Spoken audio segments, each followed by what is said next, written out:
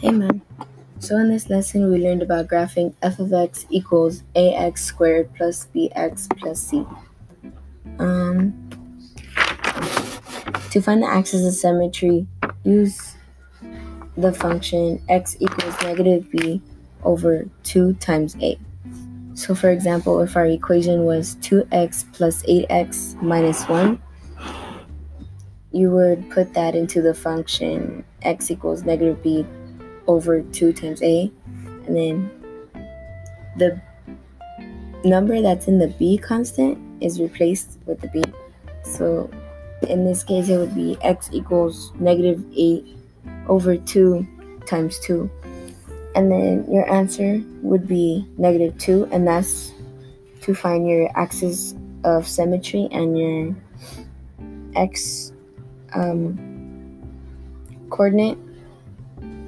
And then you'd substitute that into the equation in places of all the x's. So your new equation would be 2x times negative 2 plus 8 times negative 2 minus 1. And then that gives you 8 minus 16 minus 1, which your final answer would be 19. 9, my bad. And then I also learned that the sign before the a value determines whether it'll be positive or negative.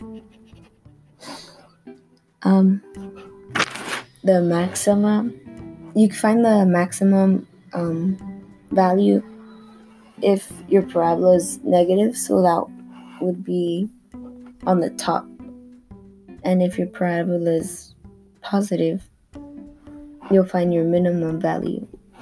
And you can determine that if there's a negative sign in front of the a constant, and that's how you find out if your parabola is positive or negative. And yeah, so that's what we did. And I don't have anything to say other than math. And football season's actually over now, and I'm kind of sad about that, but it's kind of okay, I guess. And I heard we're only doing 2 basketball games, so that's like stupid. Like, why? There's no reason. But anyways, yeah, I'll see you Tuesday. Bye.